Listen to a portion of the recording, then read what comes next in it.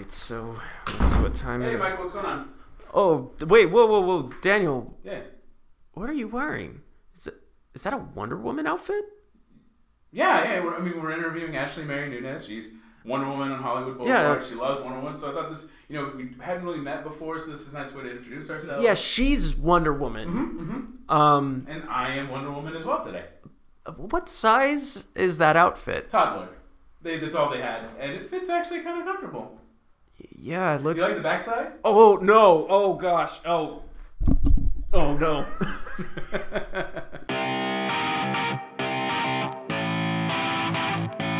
We definitely all have been through it, and I'm learning just like everyone else. And one of the things that I've learned is to take that energy and put it into your work, because if you just let it go, you're just wasting, talent and energy for something that, could be great. Right. And so it's something hard. It's obviously easier said than done, but it's something to be aware. If you're aware of it, mark that down, take note of that. And the more you take notes of when that feeling is happening, that anger is happening, you can use that to your advantage. Hello and welcome to the Hollywood Hustle Podcast, where we bring the stories and struggles of artists climbing the ladder of success and how they survive in the city of dreams, Los Angeles. As always, my name is Daniel Tuttle and I am your host, and with me as always, the man with the plan to rob a bank that always goes awry because the one guy that comes on at the very end that's crazy and out of his mind, Mr. Michael Lutheran. Bonjour, mon ami. Hello. Are you from Little Mermaid? Is that you? I'm the cook? Yes. Are you trying to cook me? Yeah. No. Hi. Hey, everyone. I'm really excited to be here. How are you, Daniel? I'm great. How are you, Michael? Hey, I'm good. You doing great? We have a fantastic episode for you guys. Yes. If you have not seen our website, we have a wonderful Scream Queen on today who has been in a few horror films directed by her brother. We'll mention that later. But I just want to ask real quick, Michael, what are some of your favorite horror films? I know we talked a little bit about it in the episode, but what are some other ones that maybe you didn't mention? Oh my goodness. I mean, Shutter Island is one of my favorite. But again, as that's Thriller. That's Thriller. When it comes to classic horror, I mean, Frankenstein is got classic. I mean that's classic. I realize I err more on the side of thriller than horror, but that's because scary movies, man, they actually scare me. I was, I remember one embarrassing story. So Kel, who you all know, our sound editor, he and I saw The Exorcism of Emily Rose in theaters. I did too. And oh my goodness, guys. I saw that with my best friend back in Kel Dallas, Richard Parker. Was so scared. Yeah, Kel was a scaredy cat. No, we got home and he was shaking. Oh, Kel. He was so freaked out. We stayed up till 1 or 2 in the morning or whatever. And hugs, also Kel, hugs. For him, Signs. Oh, Signs is great. And I know that's kind of more thriller, but every time you hear the aliens talk, Kel would Duck behind the couch. So yeah, those are some fun stories. I'd say for me, I remember seeing that in the theaters too, and the Exorcism of Emily Rose. I'd say for me, I mentioned The Strangers in the episode. I really liked the remake of Last House on the Left because I actually haven't seen the original. I know. I'm sorry. I really liked that one just because I love the strong female getting her revenge.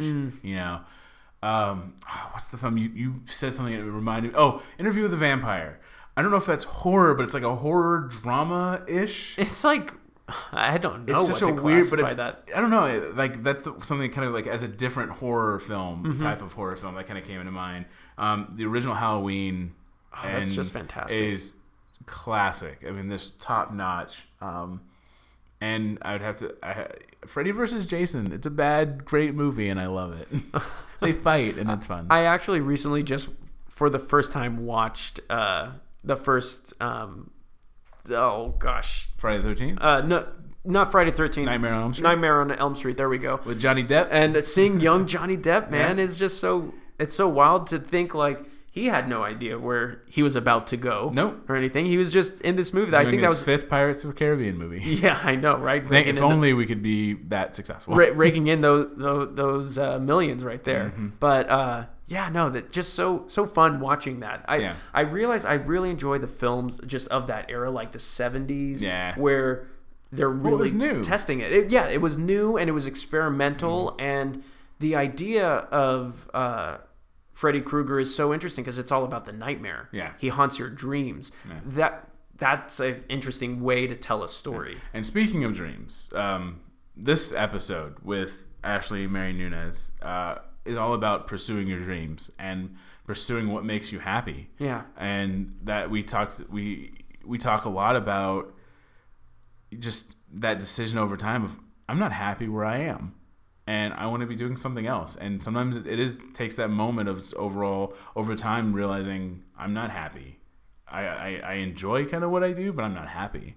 And that's a big part of this discussion. And I think it's something that we all feel at times. Yeah, absolutely. I think one of the things that I just loved when we met with Ashley and everything is just her energy. Her personality is just infectious, and she's beaming, and she's just so passionate about horror films, about comic books. I'm so excited for you guys to get into some of the comic book talk that we discussed. But I'm just excited for you guys to hear what you guys think on the other side. Absolutely. So as I said on today's episode, I sit down with actress, scream queen, cosplayer, and robot fighter, and just overall awesome lady, Ashley Mary Nunez. Ashley has been a horror fan since she was young. She has been in several horror films, including Inhuman Resources and All Through the House, the second being directed by her brother, Todd Nunez. Ashley also fought robots on the Sci-Fi Network in the Robot Combat League, coming in second in the competition and officially becoming the coolest mom at her kids' school. Some days you can see Ashley representing her hero, Wonder Woman, on Hollywood Boulevard next to Jack Sparrow and Spider-Man. So please, enjoy this fun and incredible chat with actress and robot butt kicker, Ashley Nunez. Take it away, Daniel.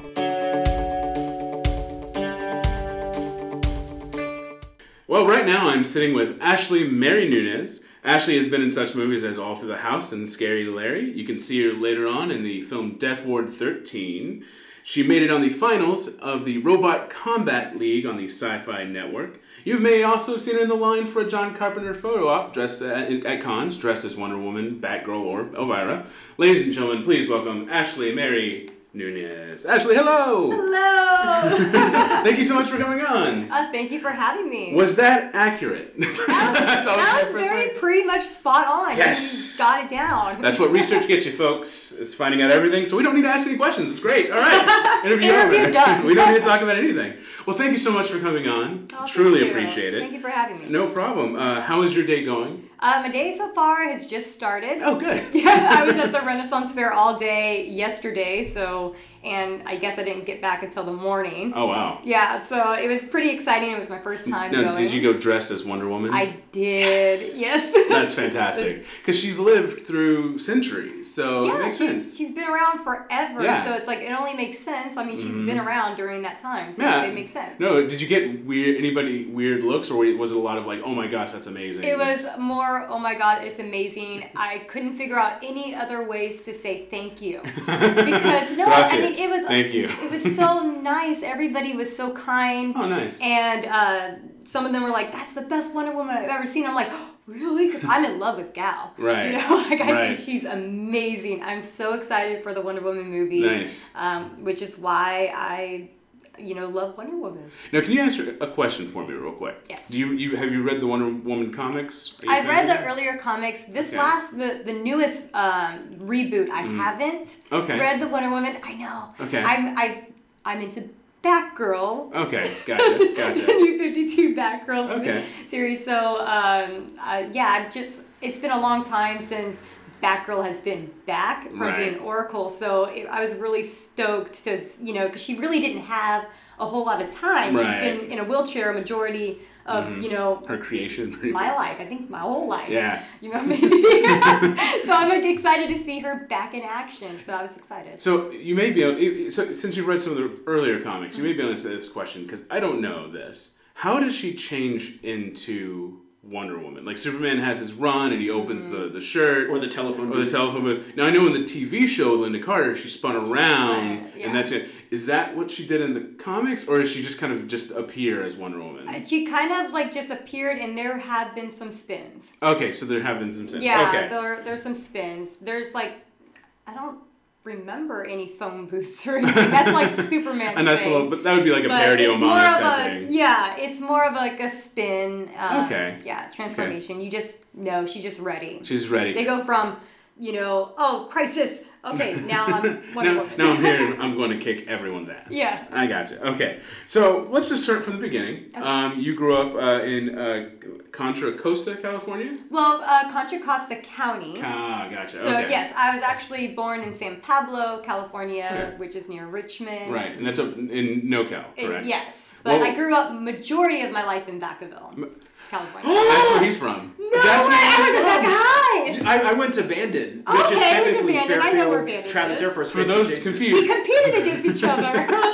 for those who have been listening, you know that Michael, our producer, is from Vacaville. We are Yes. just So they discovering just this. discovered And this. also, our movie. sound editor, Kel Tarados, is also from Vacaville. Which school did he go to? He went to Bandon like me as Also- well, but Okay, so do you know? Oh, am I allowed to? No, say please, names? yeah, go ahead. Okay, Yeah. Regina McGee. Are you familiar? She's a little probably she's more my age. Okay, So the she name had doesn't Rhonda sound- McGee. Rhonda McGee? She's a little bit younger. No, that doesn't Hello, ring a shout out bell. to you guys if you are listening. shout out to Vacaville. We Yeah. ran track together. That's got two hilarious. Vacaville. You should, Michael's face when she said Vacaville was almost like she just said, "You're having a child." Like, it's this moment of like It was. just amazing surprise. It was Well, you don't hear this fantastic too to often. see. No, it was amazing. I'm not making fun of it. It was so great to see this face of, oh my gosh. Well, I mean, this is one of the things I keep hearing from people just who live in Los Angeles for a long period of time. Uh-huh. It's one of the smallest towns in the world. You'll come here and you find someone knows the same person you do. But I have yet to run into someone who said that I'm from Vacaville. I and lived stuff. right by Vaca High. Oh, that was really? like where I was. Yeah, but I did a lot of track meets at Vanden High. Yeah. I did a lot of runs, workouts there. Sure. Yeah. I actually, oh my God, one of my other best friends from Vacaville, I think he might have gone to Vaca High. Oh my gosh. And his dad was a teacher Okay. as well. His last name is Ward. Ward. Mr. Ward. Yes. Okay. Oh my God. What's his name? I'm so bad at remembering names, but I know Mr. Ward. Sorry, Daniel. I know you're I want to know the guy's name. I'll text Brendan right now. 'Cause I know his dad is just Mr. Ward. But, Oh my God. yeah. Oh, That is wow. so great. That's awesome. We'll pick this back up in part 2 of the Yes, interview. conversation. Yeah, part 2, we'll talk about it more later. So what was it like growing up in NoCal in the Bay Area? Was it... It was fine, normal Yeah. life, I suppose. Yeah. I mean, majority of my life was brought up in Vacaville. I went to school there. I graduated from there. I went to school in Sacramento, which was nice, and then I Okay. transferred to Turlock for Cal State Stanislaus. Isn't that where Shrek is? No, it's not Yeah, true. nobody really knows of this town. This is smaller than Vacaville. Yeah. Yeah, I don't even know if I've heard of that town. Exactly, that's what I'm saying. It's right near Modesto. Oh, If okay. you know Modesto, it's like right next door to it. So. So what's your earliest memories of like film and television? My earliest memories is like that's all I remember. Mm-hmm. Like I seriously was brought up with film and Wonder Woman. like my brother pretty much raised me from the day I was born because he was dying to have a sister that he could turn into like a scream queen. Because he was big. I mean, he was obviously big in horror at the Yes. time. He introduced you Yes. into the horror genre, correct? Yes, Okay. my mom and dad kind of censored a little bit Mm-hmm. with the horror films until he finally begged my grandpa Mm-hmm. to have him go see. I think it was like Friday the 13th part. Which part was it? 3 or 4? I don't know. I don't remember. It's his Hopefully story. 3. but he begged him to go see it in the theaters, That's cool. and my grandpa took him. He was kind of like, what did I just take my grandson to see? But since then, he begged to see Halloween, and once he saw Halloween, it was over. He knew exactly what he wanted to do. Oh, that's fantastic. Yeah. And that's your favorite And he was film, young. right? He was like in the 5th grade. And Halloween's your favorite film, correct? Your favorite horror Halloween film. is also my favorite film. It's fantastic. I can't, like, if I turn on the TV or if it's on anywhere, I have to stop and finish it. I cannot, like, leave it. So, yeah, I get that. Mine is Love Actually, so very similar. Oh, okay. Very similar. Halloween, Love Actually, I think, in around the same area. Right? They're pretty much the same. They're pretty much the Watching same movie. Yeah, it's pretty much the same storyline, everything. So he obviously, I think it seems like he pushed you into acting. What's the first like role you remember doing? First role that I remember. Well, I did a lot of his plays. He went to Benicia High and he made drama cool. Like, oh, really? All the cool kids did drama at his school. It wasn't quite like that at Vacaville, but he made drama cool, and he turned a lot of horror films into stage plays. Oh, and I was a part. Whenever they needed a little kid, I was a part of it. But I guess on camera, one of the first things I was a stuffed animal that came to life. You know, it was really, really it was really creepy. My brother has a lot of movies, and the technology now is so crazy that if he had the access that is out now, all right, his movies would be out. It'd be all over the place. He has completed features. Right. You know? Right. Would he be a YouTube sensation, or would he go more into the indie festival market, do you think? I think he would. I don't think maybe YouTube, but I think more of the indie films, more like, he'd be on the range with like John Carpenter and Wes Craven, like he'd be up there. Nice. That's how I see it. So from there, obviously, you grew a love for film and television. What were some of your favorite shows and other films growing up? That aren't horror. Yeah. Okay. Sorry. Well, my all-time favorite is Friends. I absolutely love Friends. That's another one that if I turn on, end up wasting 3-4 hours out of my day because I'm watching shows that I've already seen before. Right. It's a good, there's nothing else on show because it is just generally good and funny. So it's kind of like, there's nothing else on, I'm doing some work, I'll put it on because it's great, funny background noise. Yeah, then you end up not doing any work. And then you end up like, what's going to happen? I forgot. I forget every time. And there's always the one episode you say, I don't remember this episode. What? I wish there was episodes that I have not seen. I can literally start reciting. Oh boy. Yeah, it's that bad. Welcome to Friendscast. We'll be discussing all Friends shows episodes. So you started with the stuffed animal. What was the first you role that you had? I played a demon. Oh. That is in another movie that my brother did while growing up. I was 12 years old. It's an awesome movie. I think this one should be a special feature on one of his DVD releases. Maybe Death Ward 13 will have it on there. I don't know. But yeah, it would be a really crazy feature. Because, the quality may not be the best because it was filmed on VHS. Right. But the story's there. The acting is there. And yeah, that's about it. Right. I was a demon. So what was it other than obviously playing pretend, especially as a kid, is always fun. What was it for you that kind of I really enjoy doing this? What was it about it that really caught your fancy, if you will? I think maybe just being able to live different lives. I loved being different and trying new things and putting myself in other people's shoes. Right. And carrying that and just seeing, what it's like, because we only have one life to live. We can't live all lives, So that would be definitely one of the things that drew me to acting. Okay, nice. Yeah, I feel like that.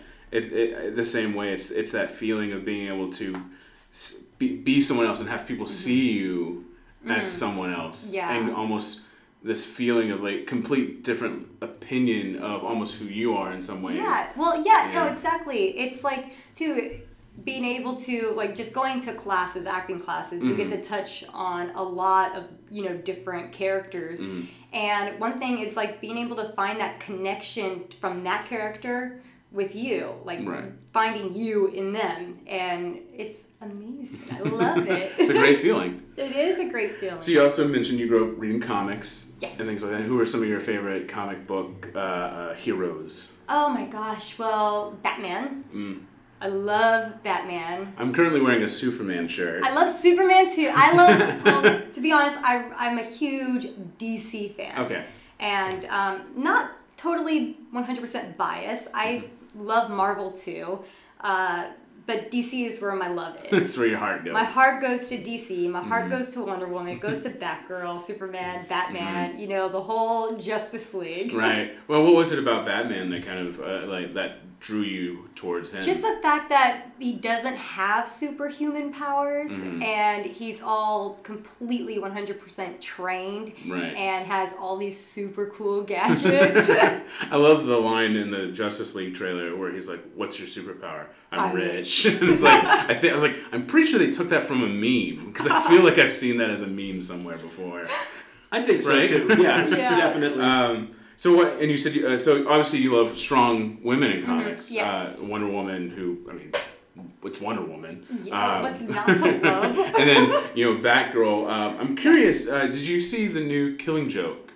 I did. Cartoon? I did.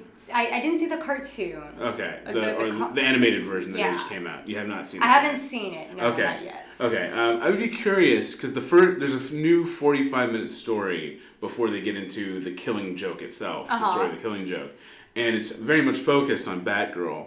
I'd be very much when you watch it. Okay, If you could, okay. I'd be very interested just to hear your opinions on it because I have my own. And I've mentioned this on the podcast before. When I write very strong female characters. I love Yes. lead females that can handle themselves. And usually I love twisting it where it's a situation where a guy would usually handle it in people's minds, and the girl takes over and basically gets it done. Yes. And so I have my own opinions about this story. Okay, no, you got me. I'm like, I'm you curious know what? to see what it's a your long thoughts time. are. I should have already watched It's it on. by It's now. on. So It's on. If you have HBO, it's on HBO Go. Okay. So you can catch it there. I will catch it. So definitely, there's a plug for HBO Go. Not sponsored, but there you go. So what drew you to Wonder Woman and Batgirl? Just the strong female type, or was there other? I believe that I grew up just believing strong female, So I grew I came out of my mom That's where we come from. in makes a lot Wonder more sense. Woman. Podcast over. We figured it out. In Wonder Woman underoos, so I kind of came out powerful in a way. Right. I'd like to think. So I kind of was just drawn from the day. I don't remember a day in my life where Wonder Woman, Batgirl, they weren't a part of me. Right. But yeah, I think it definitely helped me growing up because I remained I was an athlete, so I ran track, competitively for over 15 years. Right. And it was kind of I've always been very, very competitive and wanting to be the best me. Right. And I think my love for Wonder Woman and Batgirl was a huge part of that. And the fact that I have 4 older brothers.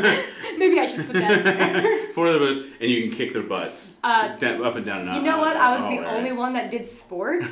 So training-wise, who knows? Who knows? I'm older now. I'm asking if you've seen a ton of stuff. I'm sorry. Have you seen the Daredevil Marvel show? I haven't seen the show. Okay. I'm into all of the DC shows. Okay, gotcha. All right. There's a great scene where he goes through this hallway just beating up people, and I was like, you need to get your 4 brothers, have them in a hallway, and just film you just kicking their butts, and just put that on. Yeah, you can imagine. I'm Daredevil. You gotta take them on. So you also did track and field, correct? Yes. What kind of spurred you towards that? Just the fact that I was fast, I guess. I mean, ever since, PE, we would have our little, run your lap or whatever. Right. I don't know why. It was just an instinct of mine to just go as quickly as I could. And I guess I kind of just got the name that I was just fast. They went around, the school or whatever. So then you kind of have a reputation to live up to. Right. And now you have to be fast every time, And so that just drew me to get faster and faster. And then once I hit 5th grade, 6th grade, we had this police activity league. So if you have children and they're into sports, you can have them join PAL, and they have different sports that you can, be a part of. And the coaches are, police officers and people in the field. That's cool. It's really awesome. So I did that when I was in 5th and 6th grade. So I kind of had a jump start before I went to junior high and actually ran for the school. Oh, that's cool. So I had a little bit of experience going into it. So I was more of a sprinter until I went to high school. Okay. Because I also used to do gymnastics. And so one day when I was a freshman, this is after the season was practically over. Right. So I've already competed. I decided to go jump over some hurdles. And I guess I jumped over with great form. Didn't even know what I was doing. I just jumped over them. Right. And from that day on, the coach was like, okay, next year, you're a hurdler. You're a hurdler. So that summer for PAL, I ended up getting a head start, and I started doing hurdling that year. Oh, that's cool. So. Did you do that through college? Or? I did, but little did I know, in college, they moved it from the 300 hurdles to the 400 hurdles. How'd that pan out? It really, it worked out. Okay, because the 400, I was actually more of a longer distance sprinter anyway. I always thought I was like super, super fast sprint wise, but really it's that I can hold that speed for a much longer period than just the 100 or just the 200. That's good. So the 400 worked out for me because I also did the 400 and the mile relay. Oh, very nice. So did you stick through acting through college and past college? I didn't really, it wasn't my focus. Okay. My focus was, track and just getting my work done in school to graduate. Right. And, so, no. Now, did you move straight to LA after college, or? No, well, I didn't. My brother did have a few, he was going to LA Film School, and during my last year of college, he had a few projects that he wanted me to come and do, be a part of, because it was still a love of mine. I stopped acting when I was in junior high, and that's when I got heavily into sports, and that kind of put acting on hold. Right. But I always loved acting, so when he calls me up, I'm like totally down for it. I may be rusty, but I was down, and I would like do whatever. Like if he wants me to jump off of a bridge, I probably would do it. Now we have no money for any protection, but I need you to do this. This well, is the big of course shot. it would be completely cheated and safe, But if he knows that he could count on me, and that's the main thing. When he was going to LA Film School and there's other actors, he doesn't really know or have worked with them. And if he's like crunch time trying to get a project done and he needs someone for all the hours in the world to deliver, the performance. So he called me, and, it kind of brought my love back to acting. That's awesome.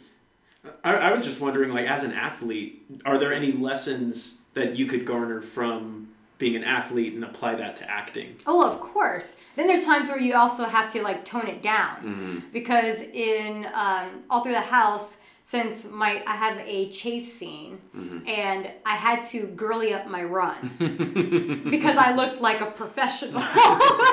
So you had to look like someone that has never really ran in a competition before. Yes. So I had to definitely girly my form up a little bit. And slow myself down. Everything is different on film, so you still look incredibly fast, and you may be going really slow. So it's all the way that the camera's working and how it's being filmed. Right. So. Do you feel like the discipline of being an athlete helped with kind of being an actor and actress? I think so.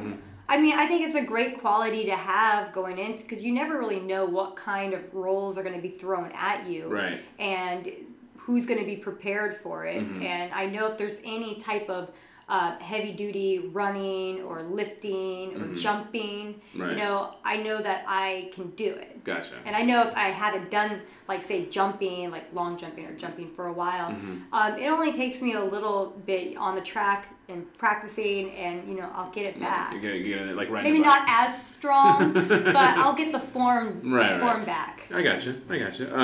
So what spurred the move to LA? The official I moved to LA move. Okay, so I was working as a probation counselor in Contra Costa County at a juvenile hall, and I really have mad respect for the workers there because it can be very mentally draining and kind of depressing, especially when you have children or have a child, because I have a child and he was an infant and little toddler during the time that I worked as a probation counselor. And I would go from working back to home and be completely exhausted and not being able to give my son the full attention that I know that he deserves. And just seeing the counselors, they've gone years and years doing this, and every day that I would go in, it would be a little depressing. And I can't live a normal life.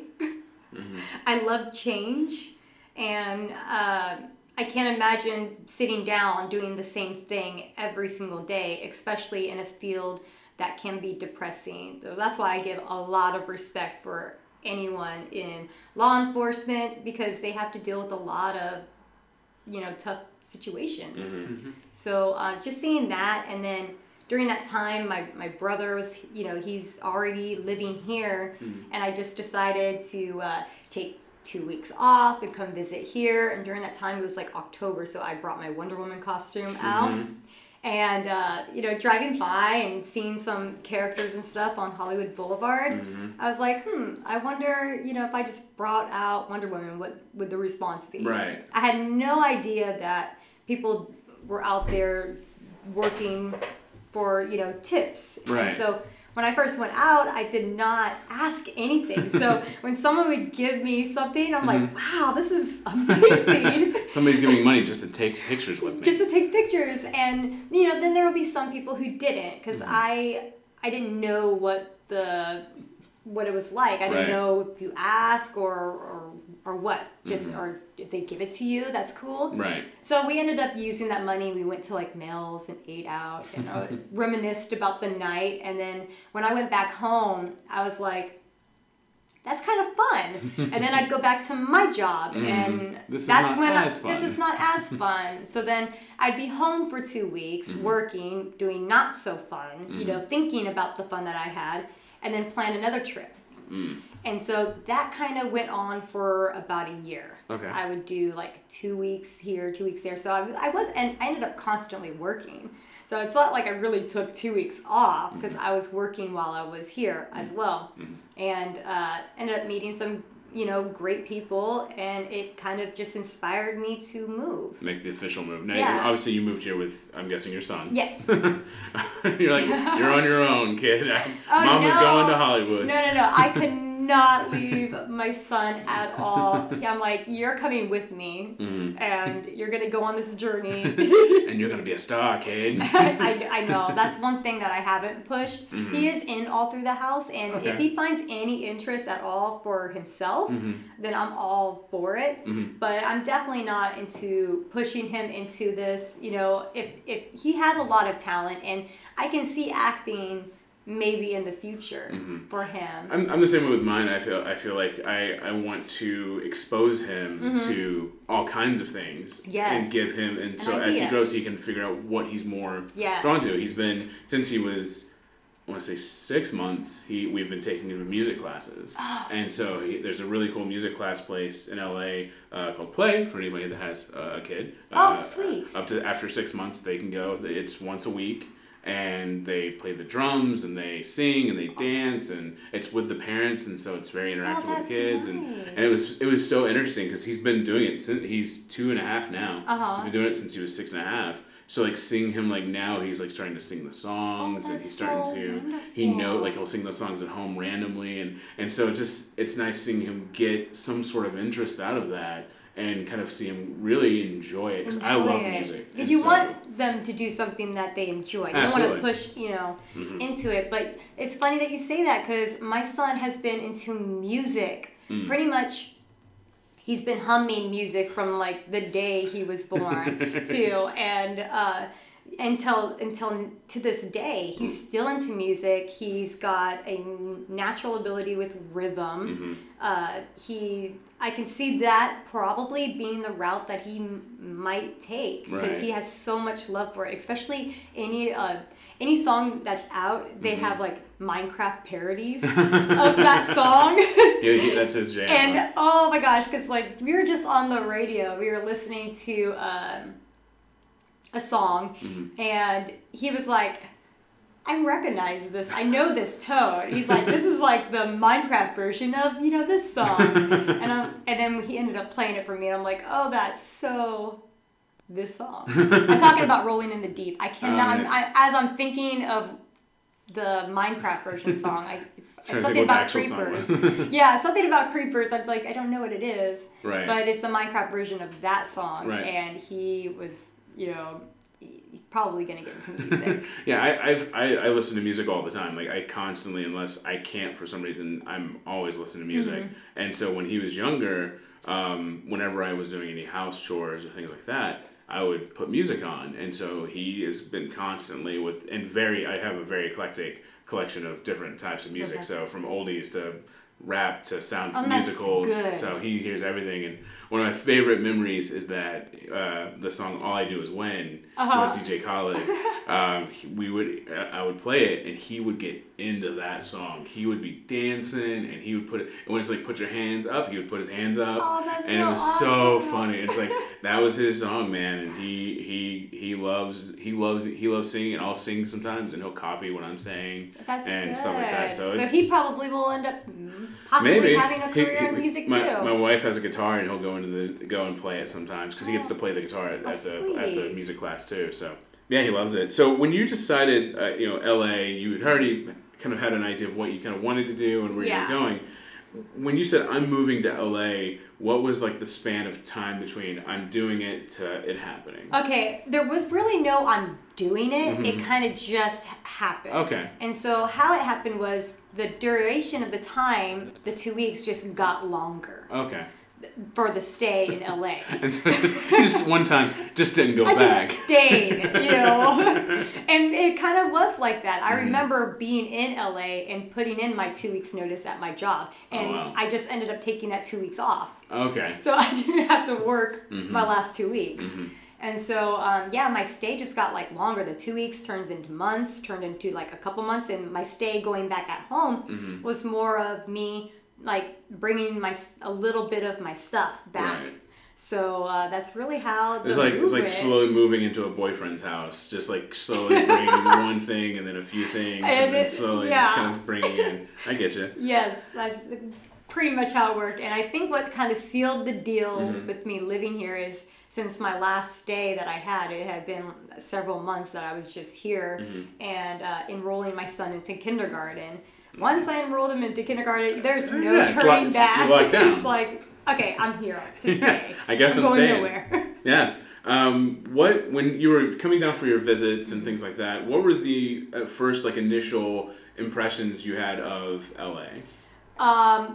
This is where I need to live. This is me. Everything that I love to do, I could do it here.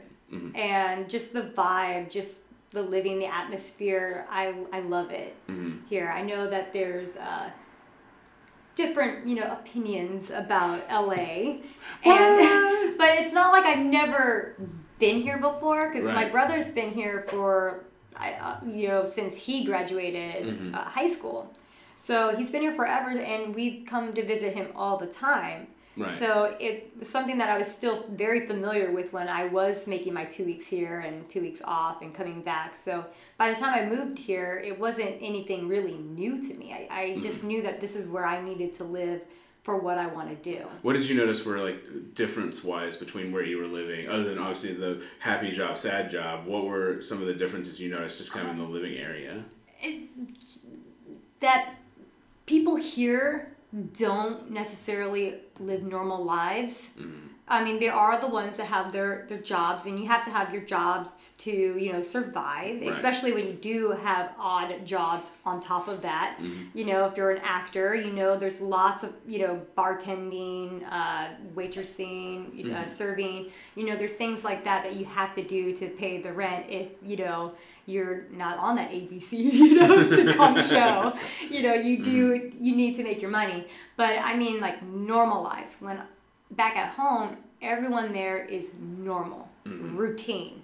It's the same. You wake up, you do the same thing, and then you go back to sleep. And I can't do that.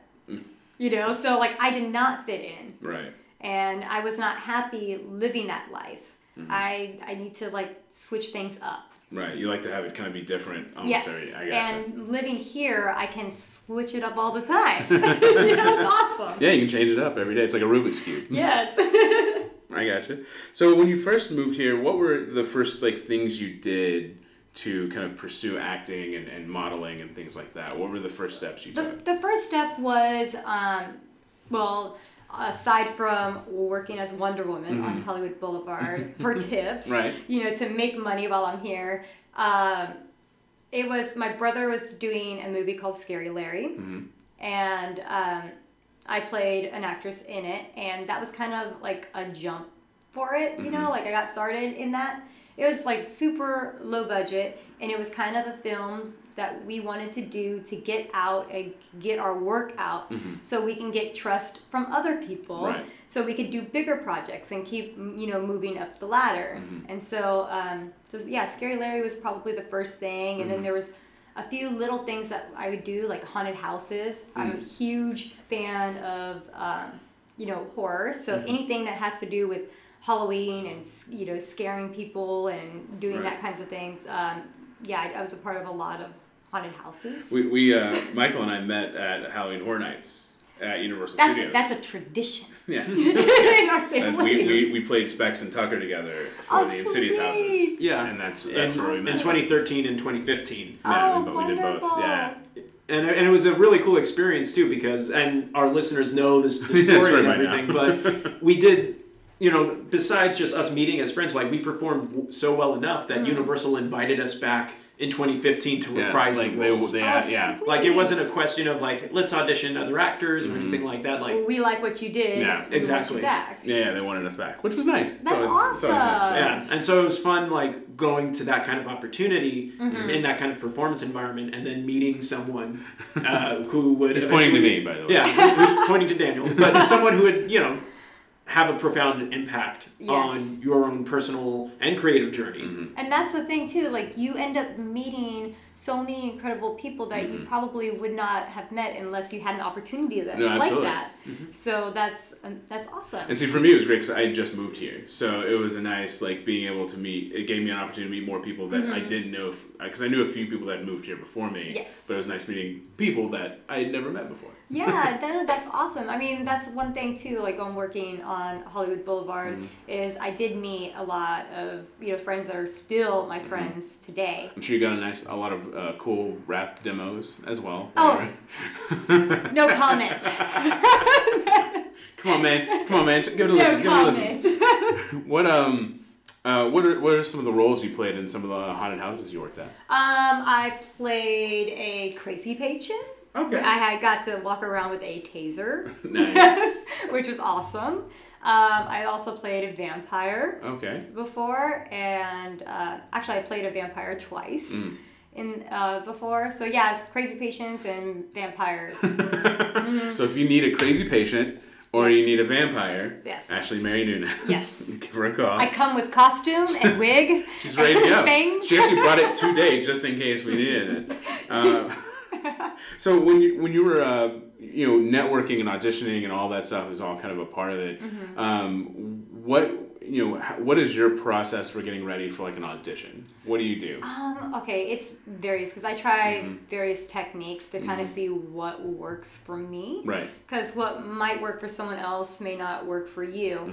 And what I learned, what worked for me is if someone had a party or something, or a birthday bash the night before, I can't go out to that birthday bash. I need to like stay focused and work. But yeah, the process is just focusing on reading. You know, you're breaking down your character. Right. Because if you know your character, the words, the scene come more easily for you. Like if you don't know who the character is or where the scene is going, it's harder for you to learn your lines. Right. I feel like it's much easier to learn your lines if you just know who you are. Just know the person, and then you'll know the lines. Because you'll know what that person would say. Yeah, exactly. And no, auditioning scares the heck out of me.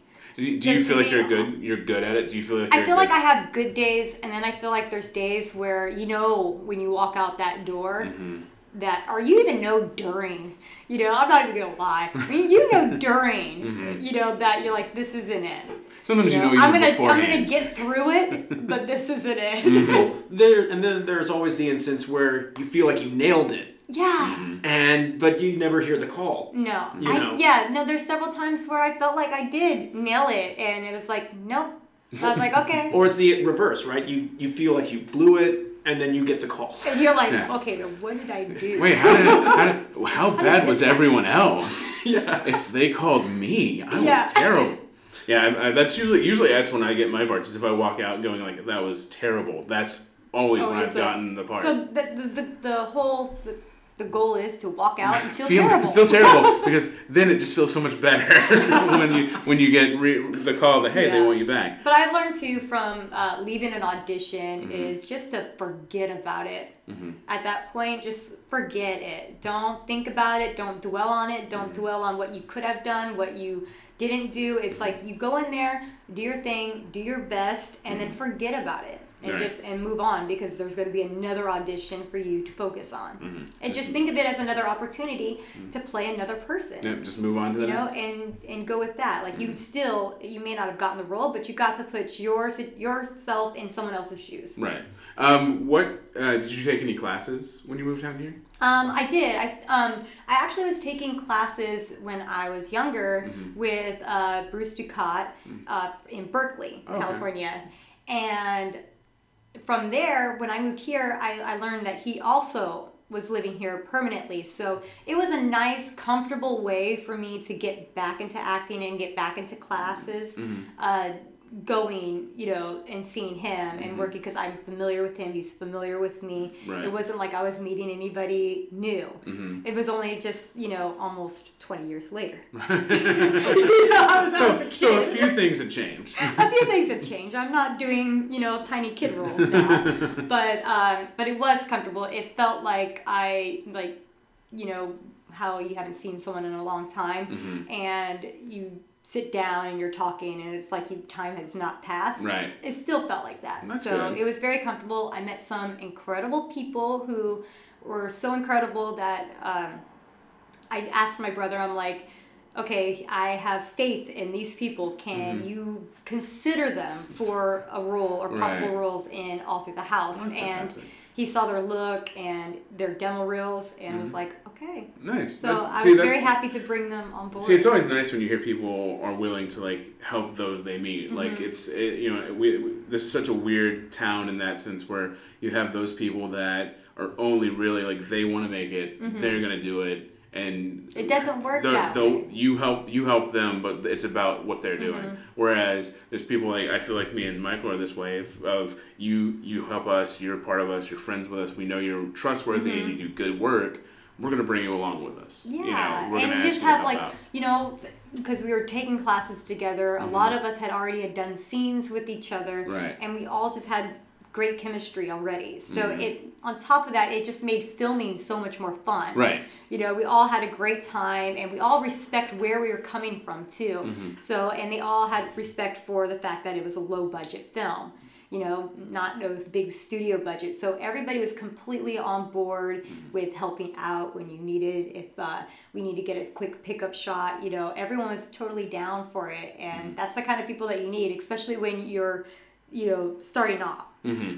Well, and the fact that these were also, people that you were friends with and everything, there isn't that kind of awkward barrier that you might have to overcome or something like that if you're performing with them, because you had already known them. Yes. But not only their acting work, but just their as a person, yeah. Yes. And everything. That it creates a much more relaxed set. It did. And one of the things we've talked about on this podcast, that it's some filmmakers are famous for bringing on the same actors, the same crew, even over and over and over, and it's part of that idea of creating an on-set family. Well, it's also, I think, you have that communication. Like, they know how you talk, they know how you work, they know when you say this is what it means, because you may have your own lingo or your own shorthand. So, and yeah, that's absolutely. one of the reasons why my brother and I work so well together, because, for him, I know it sounds biased, but he is my favorite director. I love working with John my brother. Carpenter. I mean, that would be a dream. I'm not. Well, he is I listening, would not so. turn that down.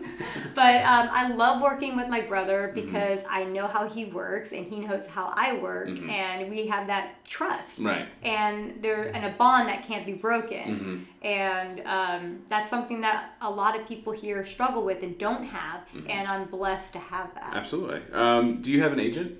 I recently just got out of an agency. Okay. Yes. So let's go. Can I go back before that happened? Yes. How did you? What steps did you go about to getting an agent? And which is the steps that I'm taking now. What are you doing Same now, and what steps. did you do before? Because there's certain agents that aren't for you. They may be great for someone else, but they may not be great for you. That goes for a lot of things here, and so it just wasn't working out for me. Right. The agency that I was with geared more towards children, so I just wasn't getting enough auditions based off of that. We have that same experience. Yeah, so you get it. Yeah. So when my contract ran out, I was ready to start looking around. I didn't want to look around while I had an agent, because I still wanted to pay respect for the agency that I was with. That's nice. And not stir up any drama. Right. So now I'm going through the process that I took to do this, and now I've learned a little bit from that, what to look for now when I'm searching for my next agent, which is first you just go and you just sit down and look at all the agencies that may fit you. Check out their IMDb if you have Pro, which I recommend for any actor that's living here, is to have a Pro account. And by having a Pro account, you can check out all the agencies, who your favorite actors or people who are in the same position as you. You could check out where their agencies are, and just see if there's too many brunettes or if there's too many people like you, not to really submit to them. Right, because they've already filled their quota for what exactly. they for that area. And not necessarily to go for a big agency or there's so many different boutique agencies that will work for you and help you. Because if you go bigger, you're just getting lost, with working actors that are already, out there doing their thing. They're going to get all the opportunities before you. Right. So it's better to start small and then work your way up. Work your way up the ladder. Now, we know that living in LA is not always easy, especially pursuing the careers that we've all chosen. Yes. Michael's chosen, is an aspiring actor, creator. I'm aspiring writer and creator. Obviously, aspiring actress and creator. There's always those times where whether it's after an audition or you had a bad experience at a class, or it's just moments where you're just stressed and you're tired and you're frustrated and you're mad, and you're mad at the city, you're mad at the people in the city, you're mad at the person you don't even know that's just standing there in front of you in line. Hey man, why are you so mad at me? How do you get through those times? What do you do? We definitely all have been through it, and I'm learning just like everyone else. And one of the things that I've learned is to take that energy and put it into your work, because if you just let it go, you're just wasting, talent and energy for something that could be great. Right. And so it's something hard. It's obviously easier said than done, but it's something to be aware. If you're aware of it, mark that down, like take note of that. And the more you take notes of when that feeling is happening, that anger is happening, you can use that to your advantage, especially if there's a role that calls for that anger. Like you're in the store and you have that anger, angry tone, and then you get a sheet, a scene, and you're breaking it down, and the characters you have to get to that scene. If you mark down like that energy, you could apply that to take the anger you have the guy buying carrots at Trader Joe's into that scene. Exactly, but it's like you do that. You should probably do that. I've learned this through taking classes with at the Margie Haber Studios. And I just started taking classes there, so I haven't got to Margie just yet, which is my goal. Like, I want to get to her.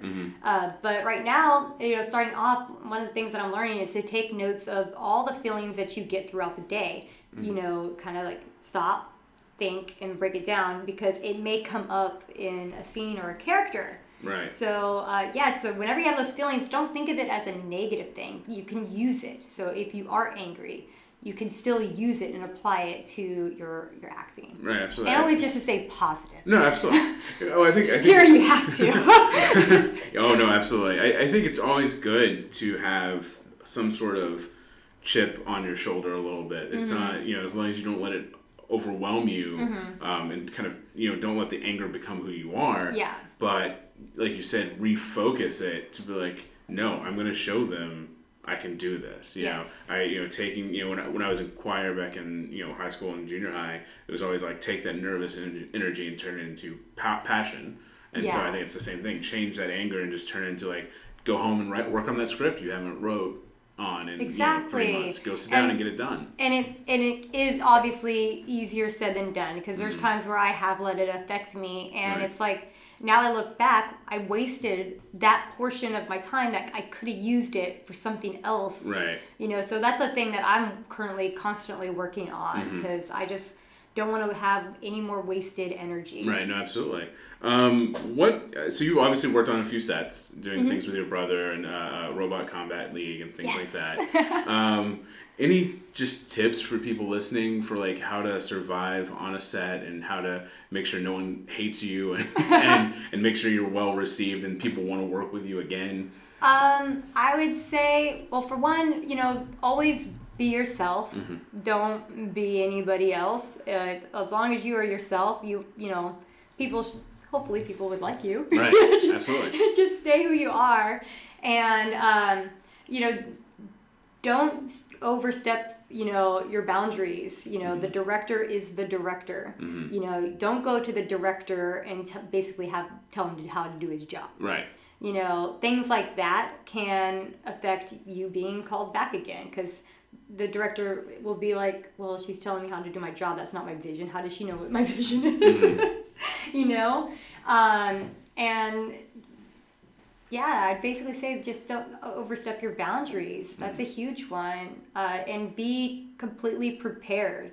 Don't go to set and not know your lines. Don't go to set and not know where the scene is going, because things can get switched up all the time. Those lines that you've learned and you studied and you memorized may go a different route, may get switched up when you get a new script in your hand. And if you know where the scene is going, it should be much easier for you to switch those lines up. But if you are just focused on just saying those lines and you don't really know what those lines mean, that also could be something that could turn off a director. Right. So I just want to go through some of the stuff you've done and just kind of, quick talk about like your experience and you can share a few things that maybe happened or what was fun about it, what was stressful about it, whatever you want to talk about. So let's start with Robot Combat League. Yes. Now, was this hosted by Chris Jericho or is that something else? Hosted by Chris Jericho. That was hosted by Chris Jericho. Okay. So how did that happen? Like, how did you get on that? Well, there's an interesting story about how that happened. Okay. For I don't know how many years prior to that show, I have auditioned for the show Big Brother. I am a huge Big Brother and Survivor fan. And I have gone pretty far throughout the casting for Big Brother. And I've done, callbacks and semifinals, so far. And so when I got the call from Robot Combat League. They had told me that they have seen tapes of me from when I went into Big Brother. Okay. And they kept telling me that there was this robot show and that I'd be fighting robots and stuff, and that the prize money was bigger than Big Brother. Like, they kept saying all that stuff. And I was thinking, this is Survivor. I know it's Survivor. They're calling me. They're tricking you. It's a trick. It's a trick. So I literally went into like the very first day of filming thinking I was going to go off into flying to some, remote island. Nope. You just went to I was saying my goodbyes to my family. You just went to a stage studio in Northern California. And then I walked in, I'm like, oh, this is robots. Okay. But you know what? It was an experience of a lifetime. Now, were you partnered with somebody? I was. And it was somebody that I didn't know. Most of the partners were, they never met. Okay. Except for there was a father-daughter duo who obviously have a relationship with each other. Because they're father-daughter. Let's hope. And so, other than that, everybody did not know who their partners were, and so that's how we did the little meet and greet, beforehand, and it was kind of like something that you learned as you went along. Right. You start to learn things about these people. Now, they're like my friends for a lifetime. I met some really incredible people throughout this process, and it was just, again, an experience of a lifetime. Not too many people can say they controlled an 8-foot-tall giant robot and used it in combat. Now that was your role. You controlled the robot. I controlled. I was the robo jockey who controlled the upper half of the robot. So that was like the punching and the twisting and turning. And then the robo tech, which is the person who controls the lower half. And that's like all the movement. So they're in there working their little gear stuff I can't even tell you about. Nice. And they controlled the ring. So together we have to coordinate, our punches. So we would have to communicate.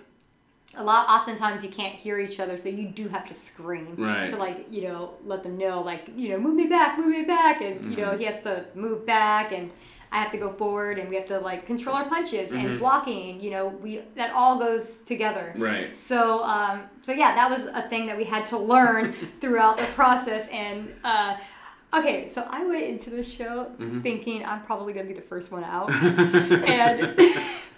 If you watch Big Brother, you watch Survivor, or any type of competition series, you're like, you do not want to be the first one out. No, you don't want to That's be the first one. No. Yeah. And so my fear was being the first one out. And I was thinking, all I have to do is just get through this one fight. This first fight, just get through it. And it's 50-50 chance. Right. It's not you going up against a whole bunch of house and you have all these other people that can be picked off. Right. It's like, no, if you don't win, you're out.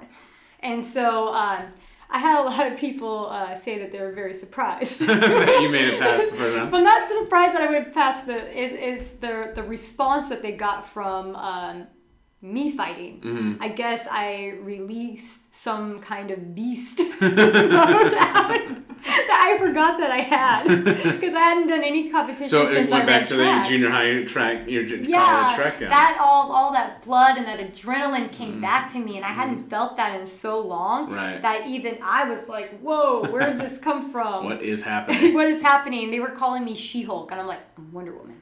Okay. No. I'm a warrior. No, not a She-Hulk. I'm not green. But no, it's still that was their impression that they got was the fact that I walked in and I'm being me, and then all of a sudden I'm completely going to murder you. Yeah, you can see it in my eyes. Nice. So what was the? What was the process like? I guess getting ready for your first fight. Did you have to I don't even know what to ask. It's a weird, crazy concept. I didn't even know what to expect. I was so nervous. And it was like Rock'em Sock'em Robots, pretty much, right? Where it's standing, moving robots fighting each other. Into a ring. And I was extremely nervous. Because, again, I did not want to be the first one out. But once, the first punch hit, I was in it to win it. I was not backing out. And when I seen the hydraulic fluids just busting out of the other robot, I was like, this is awesome. What you made it to the finals, right? All the way to the finals, yes. Oh wow. Yeah. But you didn't win. I did not not to throw, win. not to bring up bad memories. I did not win, but you know what? Amber and Dave are amazing. They are a great, family. Their family is very supportive. I still remain friends with them to this day. That's awesome. They are awesome. If I had to lose to any team, I'm happy that it was them. It was that team. Because they were so encouraging. Oh, that's fantastic. And they're still encouraging. And so, but yeah, obviously it sucked because, the struggle is real and that money could have helped. Yeah, and you get so far. Like, you work so hard to get so far. Yes, and you know what? It really could have been anyone's win at that point. It was such an epic fight. Right. Neither one of us knew what was going to happen. Right, absolutely. And so, yeah, it went a real still ending, so I'm happy for them. Nice. And I'm just happy to have the opportunity. Because again, I may not have won the money, the prize, but I won friendships. I won the experience. Absolutely. And I fought robots, and my son got to watch that. Man, that's awesome. Like, that's pretty. Who gets to put that on their resume? Yeah, I fought robots. What's actually really funny. Hugh Jackman, that's it. Like, I know. Guillermo del Toro, yeah. What's really funny is my son was in kindergarten during that time. Okay. And we weren't allowed to speak about it because it didn't air until like months later. And so I wasn't allowed to talk about what I was doing. And my son had like a writing assignment, and I had it as my cover on Facebook for a long time. So if you're, go through my Facebook page, you could scroll through and you'll see it. But he drew robots, and the sentence he wrote is, "I'm going to watch my mom fight robots." That's awesome. And so, like, the teacher, actually, I went to a field trip to the library with them, and like the teacher asked, he's like, "Okay, I gotta ask you." Do you fight? What's going on in your family? And my response just was, "Shh." Yeah, let's keep it a mystery. But yeah, so he was talking about it at school and everything. So for those listening that are wrestling fans, did you get to meet Chris Jericho? Yes, of course. What was he like? No, he's super nice, super kind, and very professional. He had a lot going on during the time that he was filming. Like, he was doing so much more work aside from Robot Combat League. So for him to be able to pull off all of that and still be professional and knowing what he needs to do, like, he completely nailed it. He was awesome. So was he doing? He must have been. Fozzy must have been. He must have been starting to build Fozzy at the time. His band. I believe so. Yeah. That's awesome. It's yeah. nice to hear that he was a nice guy. And my little nephew Johnny got to meet him. Oh, that's fantastic. So he was really excited because he was a huge Chris Jericho fan. So to be able to give that to my nephew was little Y2J moment. Yes, and my whole family came down. I had friends that came down to watch fantastic. the whole experience and come into the finale. Everybody got to go into the arena. Oh, that's cool. It was pretty cool. Now, can you get Chris Jericho on our show? Oh my gosh. I mean, I haven't spoken to him since Robot Combat League. He's a very busy guy. Oh, no, yeah, he's very busy. But, just tweet out. Yeah, talk to Ashley Mary Nunes. I don't know if you know. Okay, so any takeaways from that you've kind of taken on your continued career? One thing that I took on from that was, there are people like producers and stuff like that edit the crap out of films. And one thing that happened from that show was that when they played it back and I watched it on TV, I talked a lot about my son. Like, all you heard from me was like, "I'm doing this for my son." I'm crying. And that's not all I talked about. They made that your story. They made that my story. Yeah. They found a story within everybody and, went with it. And so I had many stories going on. So they're going to pick the story that they feel is going to have, get the best reaction for them. And so they wanted me to be that, single mom that was fighting for her son. And so, but yeah, I had a ton of other things, that was going on. I talked about my competitive side. I talked about my history with track and growing up with 4 older brothers and that I was born to fight and all this, good stuff. And the no, I'm doing this for my son. It's all they showed. I have brothers, and then it cut away. Yeah. You know, and another huge thing that I did that for, I fought for my brother, my oldest brother Robert passed away when I was. I'm sorry to hear that. Thank you. When I was in junior in high school, and so I had a portion where like I was doing that for him as well, right. And just the fact that everybody else was there, I wanted a piece of him to be there too. Absolutely. So I spoke about him, and I fought for my son. That's what they wanted from me. So that's the thing that I can learn about that is that. You never know what's going to get edited.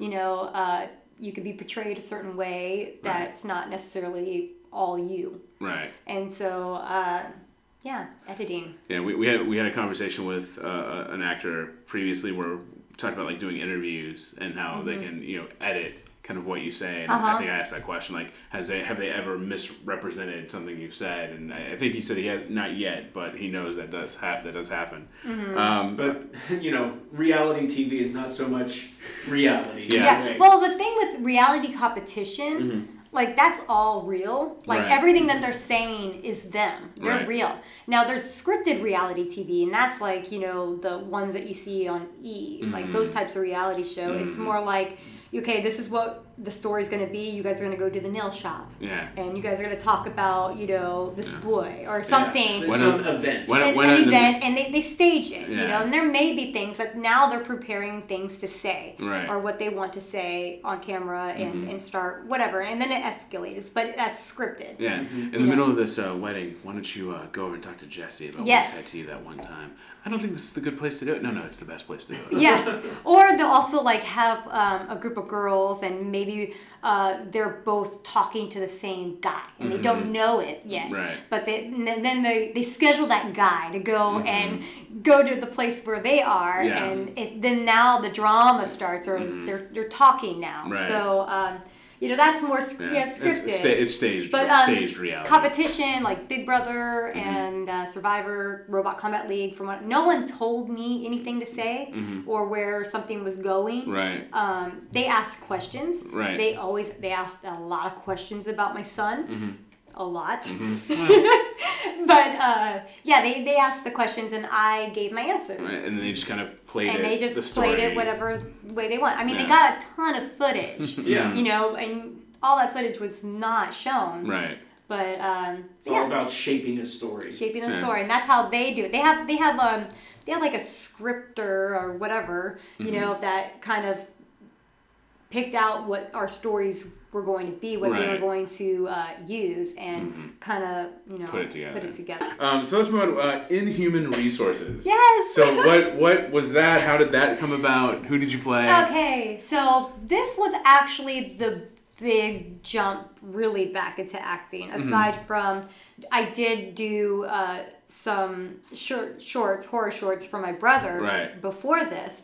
But what got me really into wanting to do like movies and moving out and everything was Inhuman Resources. Oh, nice.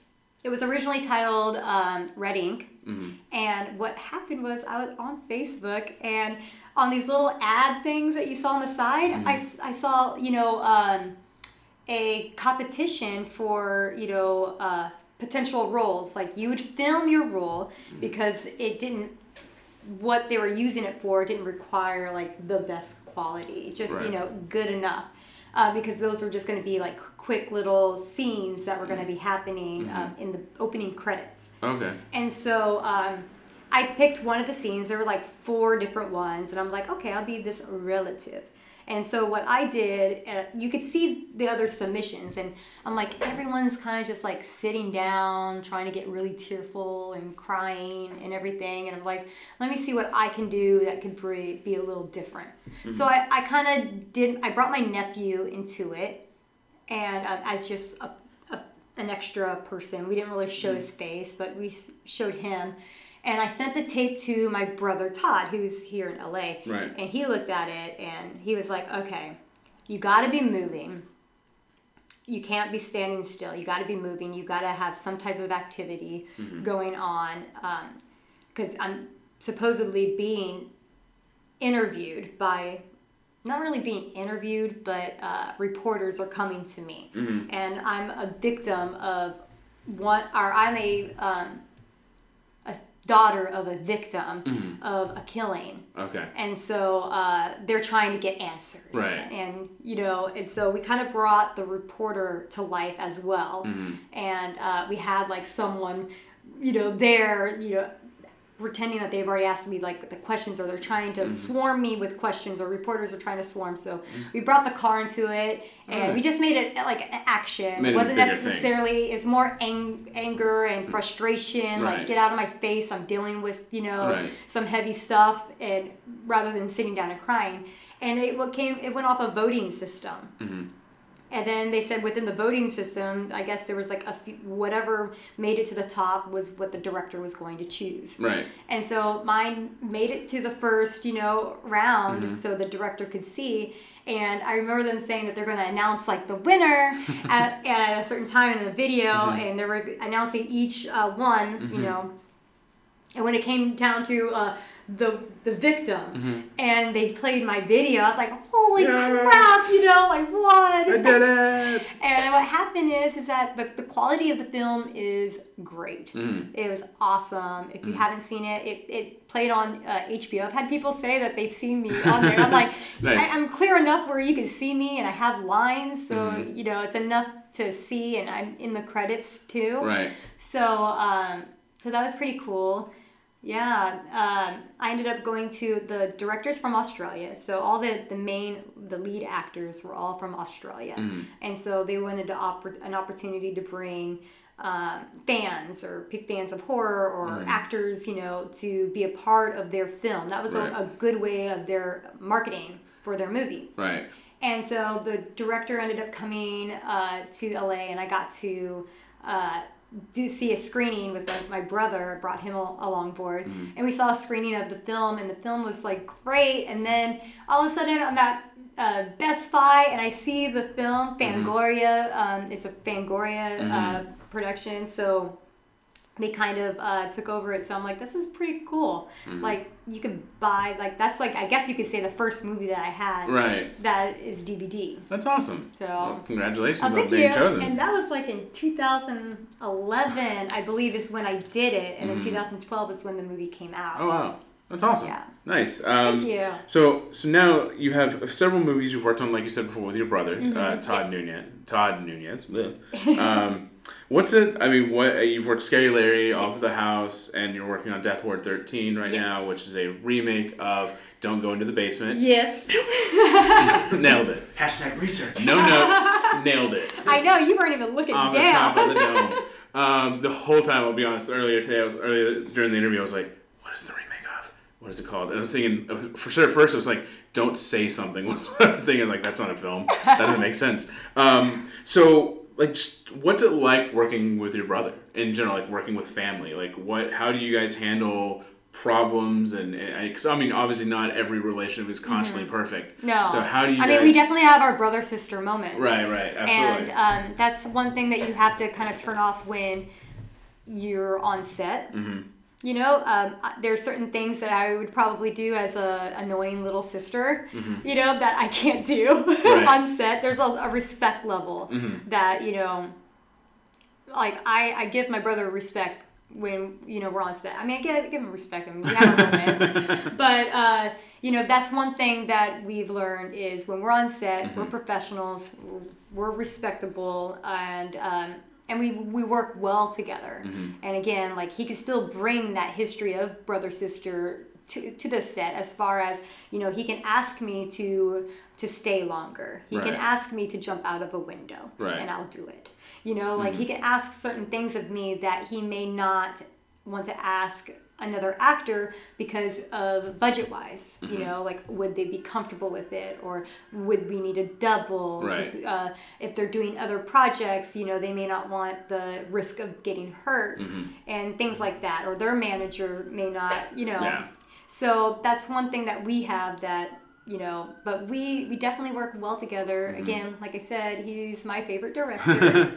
I definitely see him as like a John Carpenter, like as a Wes Craven. I think he has that ability, and for him to be able to do what he did with All Through the House and having a much far less budget than what they ever had on their films, like it's mind-blowing. People think that movie was made for a lot more than what it really was. Absolutely. Do you know when you're on set, is it like he is Todd the director and you're Ashley the actress, and so there is a little, you still obviously have the brother and sister, so but it's very much like he's the director, I'm the actress, I know he's in charge. Yes. So when you do have a moment of heatedness, how do you guys usually resolve it? We really haven't had too many of those on set. Okay. To be honest. That's good. We really haven't.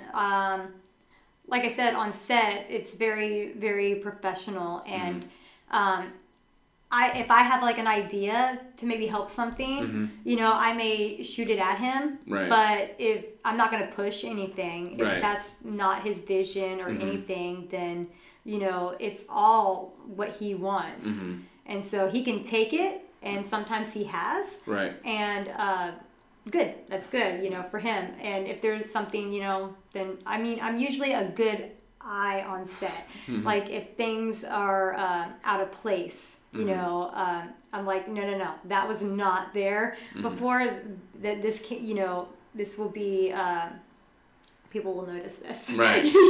So we need to put, this cup back right here.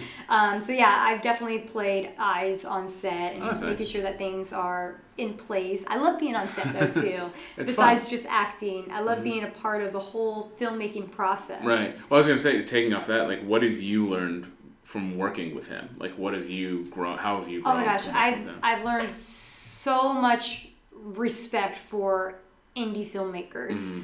And appreciation for the time that we do get more, like, which we will be getting a bigger budget for Death Ward 13. Yay. So I'm excited. I'm really excited for my brother and having this moment, just moving on up. Just keep moving on up to that studio budget film. But what comes along with that is when we get there, I'm going to remember where we came from. Absolutely. There are some directors that had the opportunity and the money was just flowing at them that they don't really know the hardship that it is, on set of an indie film, and you're wearing like 10 hats. I'm an actor wearing 10 hats, on set. So I have a lot more than just, knowing my scene and knowing my lines. And I'm worrying about other actors and caring, making sure that they're taken care of and that they're comfortable and that, everything flows nicely. So that's awesome. What would you say of what's been the hardest scene for you to do in like Scary Larry Off Through the House? What's been a hard scene, and how did you kind of overcome like that a hard scene to film, like to get through, like through. Like maybe emotionally or physically? Well, I would probably say majority of All Through the House was a struggle for me, not necessarily for delivering. It was the fact that I was so sick throughout the whole filming of that movie that there are scenes where my voice sounds like my voice, and then there are scenes you could tell that I was, well, you may not be able to tell, but I can tell the difference between my voices, and that I was sick, and a lot of times was just struggling to get it out. And being on set and wearing all those hats, I get a tickle in my throat, and there's another scene going on, and I'm in that scene. Right. Oh, the struggle for holding that cough or that tickle was very, very hard, and having to run out the door so I could like release it and not affect the scene, and having the sound pick it up, that was a huge struggle. So filming while sick was really tough. Was really tough, and being able to have those emotional scenes and chase scenes and things like that while being sick was tough. You always, whatever's going on in your life, production does not stop for you. So you gotta work with it. What you got, work with it. So you guys are about to do Death Ward 13. The poster is fantastic. You're on the poster. Yes. Which is really. I mean, if it's one of those things, especially if you're a horror fan, like my best friend from Dallas, where I'm from in Texas, is a huge horror fan. Like he just went to Frightmare Weekend there. Oh, nice. This past weekend, Doyle was there. Oh, Doyle from the Misfits. Oh, nice. He was he's been announced as one of our lead killers. Oh, nice. He'll be playing the Duke.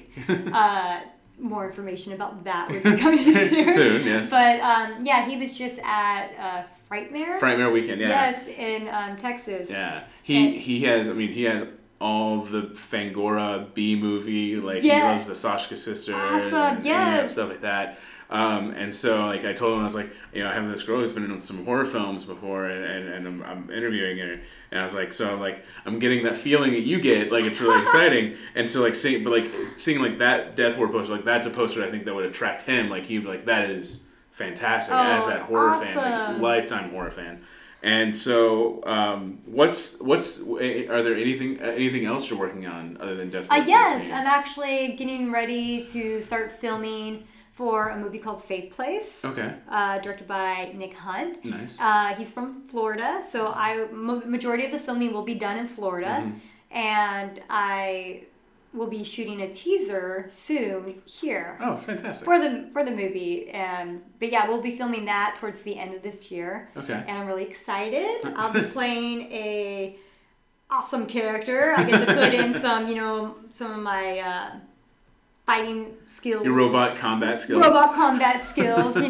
Right. Into my character. So I'll be playing the lead, which I'm super excited. Yay. And Lloyd Kaufman has a cameo role in the film, which is awesome. So I'm excited to be in a movie alongside him. Right, absolutely. Which is pretty cool. So fantastic. I have that going. I have a role where I get to play a mother.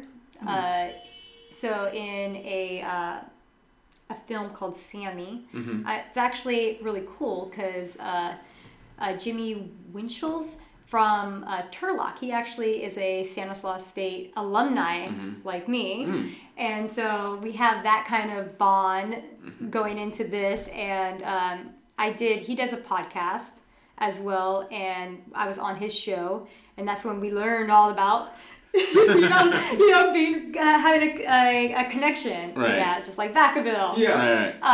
So from there, he was like, well, I'm doing this movie. This is the movie that I want to get going, and so it's called Sammy, and right now they're getting ready to get into production. They're in pre-production for that and getting the ball rolling. So I'm excited to do that. Fantastic. That's awesome. So yeah. When's Death Ward 13 start filming? Pretty soon, from what I'm hearing. Okay. Things are a little different than with All Through the House because there's a bigger budget involved. So I don't get all the lowdown, on what's going on until pretty much after the fact. So when I did find out about Doyle before it was released. So I do know that. But yeah, they're working on, some things and some exciting things that I cannot wait to share. It's happening. It is happening, and again, I'm so happy for my brother. I would love to have your brother on sometime. Yes, chat with him. He's so much fun to talk to, so you guys would have a blast talking to him. Absolutely, we need to set that up. So obviously you have a big following on Instagram. You have, I think, about 15,000. Yeah, I mean, the ball is like moving on up, so I'm like, cool. So just real quick, what is it about Instagram and social media that you enjoy, and how did you grow that following to there's people out there with like 400 people like how do I get to like that 15,000 16,000 spot, like what did you do? When I first got on Instagram, I really didn't know what I was doing. I was just posting as if I was posting my life on Facebook, to my friends. It's all about my friends, and I didn't really do a whole lot of like promotion for it. It really wasn't until I started posting more Wonder Woman stuff and going to conventions and posting that, where I noticed that people responded. Right. And then I would hashtag Wonder Woman and things like that. But it wasn't until I met my friend Danny Shaka, who is a queen at marketing for Instagram. She's grown her following so well because she knows how to reach her target audience. And so she kind of taught me, you know, like hashtags are important. Tagging yourself in on handles or pages that have interest in you. Like there's tons of geeky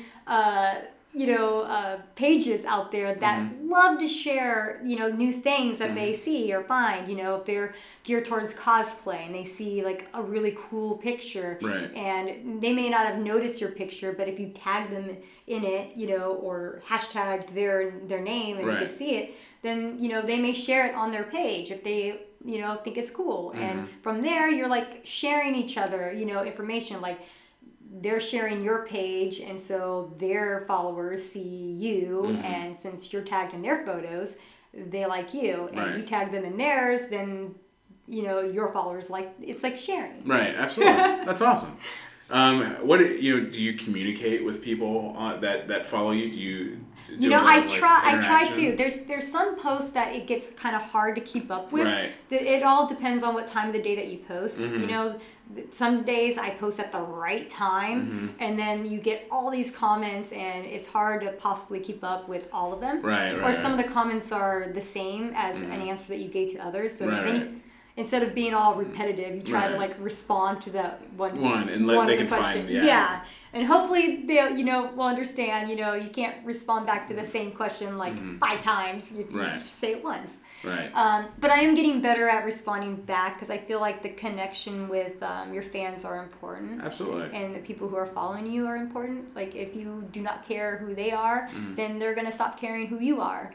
So especially if you haven't reached it to that A-list, you know, Oscar-winning, you know, moment, you know, it's good to have that connection. So just kind of wrap up, any last tips for aspiring actors or models or Instagram, Insta-famous aspirations out there? Yes. Well, first of all, just don't give up. If this is your passion, and you know if it's your passion, you know, if it's your passion, do not give up because your time will come. You know, you will get that role. You will get the role that's right for you. So it's like go out on as many auditions as you can, and your role will come to you. Right. It may not come from an audition too. It may come from a connection that you have met. You know, most of my roles come from the connections that I have met.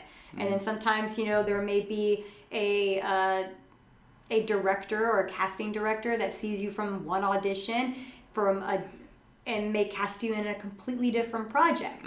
So it's like, don't give up and don't lose faith in yourself. If it's your passion, keep going. The struggle is real, but just keep going. Don't give up. Okay, I'm going to ask one more question real quick before we close out. Okay. All right. Marry. Yes. I'm going to keep it clean. Date. Or kill. Batgirl. Wonder Woman. Supergirl. So I would have to go to a different route, right? Okay, so I would marry Wonder Woman because she's just all about love and peace, and I definitely need love and peace to keep me humble and to keep me positive. Absolutely. Date Batgirl. Okay. Would be cool. Just watch out for Joker. That's all I'm saying. Just watch out for Joker. And kill. Who's the kill? Supergirl. Supergirl. Oh. It's tough. No. It's tough. Yeah, we got to give her that kryptonite. Okay. Oh my gosh. Does that change anything? That changes everything. Because my best friend is Supergirl. We're not calling your best friend. Yeah, it's just. Yes, my best friend is Supergirl, so it's like, dude, Robin, are you okay if we date? Because, like, I can't kill you. Well, if you're best friends already, I'm sure you'd have a greght time dating. Yeah, we would have a great time. I mean, I'm married to Wonder Woman. So and that's not changing. So you're going to kill Batgirl. Oh, I mean, she has been in a wheelchair for a moment. I'm like so really, you're just freeing her. I'm trying to think of, you know, I'm trying. I'm sorry, Batgirl. Well, thank you so much for being here with us. Thank you. We appreciate it. We'll come back next time with a little bit of a roundtable discussion. Yes. Over a few topics. So I can't wait for that. I know Michael can't wait for that. Yeah. So, talk more about Vacaville. I know. Real quick, where can people find you? You can find me, really, you can search Ashley Mary Nunes, and my name will pop up on pretty much all social media. Right. I'm Girl Wonder on Twitter. With the number one. So it's D-E-R. Girl Wonder. And then on Instagram, I'm Girl Wonder 2002. 2002. Yes. Awesome. Well, thank you again. Back to you, Michael and Daniel in the studio. Bye.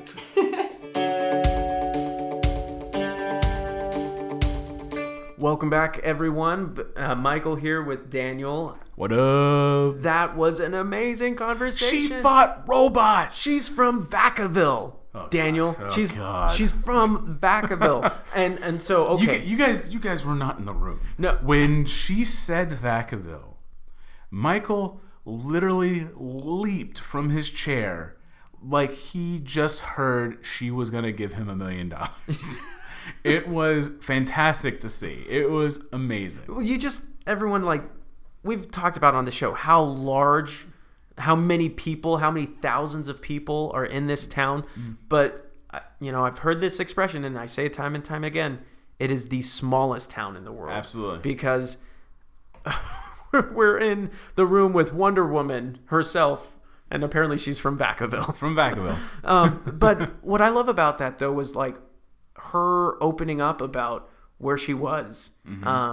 She was doing an amazing working with kids in that situation, but realizing that that's not what was making her happy, right? Like she respects the people that did that, and like she knows that a lot of people do get fulfillment, but she just had that constant question of like, I want to go. Yeah. And the strength that it takes to make that decision to go from, I have this stable job that, could well pay for everything, my life and stuff, because the cost of living up in Vacaville is probably easier than LA, but to make that jump I think is incredible. And for me, I've got to give her props, and Ashley, I hope you're listening. I hope so too. Yeah, really, I do too.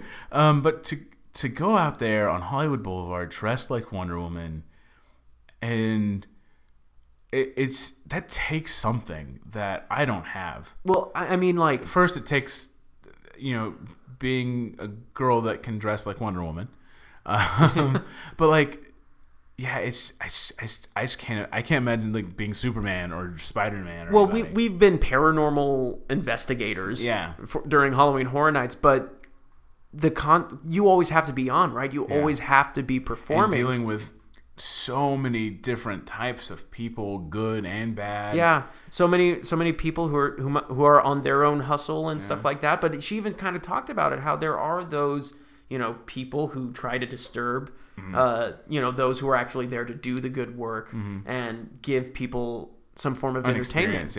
And they're a family. Like you can tell, like pictures on her Facebook and stuff like that. They're close. They're like a union. And what I just enjoy is the joy that she has. She brings so much joy to that work. Because I could, I've known people who've done like character work like that, and for them it's a drag. But for her, she embraces it so much, because it's not only about the experience of being on Hollywood Boulevard.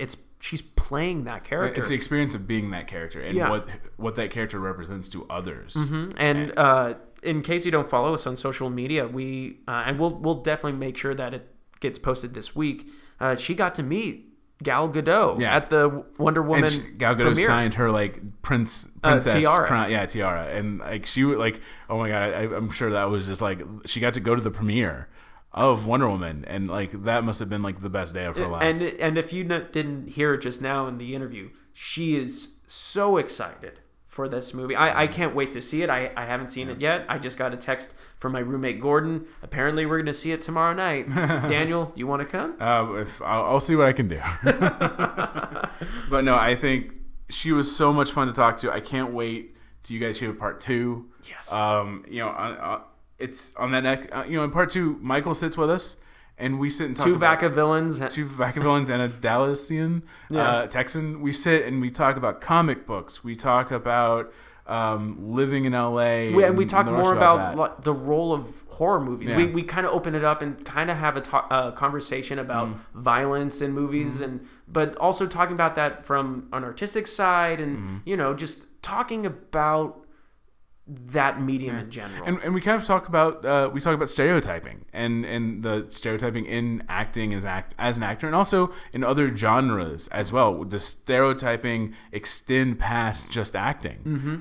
Is another topic. And then again, like I said, we talk about comic books and superheroes and what they mean to us. But so what did you get out of this interview? Please let us know. We're on social media. We're on Twitter at LA Hustlecast, and we're also on Facebook and Instagram at Hollywood Hustle Podcast. And if you have any questions or thoughts, or you have a question that you'd like for us to ask Ashley Nunez, please email us at hollywoodhustlepodcast@gmail.com. And please remember to continue leaving reviews for us on iTunes. We really, really appreciate it. That's really helping this podcast go a long way. And of course, we're also on Stitcher, Google Play, wherever you listen to podcasts. I mean, anywhere you listen, we're pretty much there. Yeah. But other than that, until part 2, there's nothing else to say except keep up the hustle.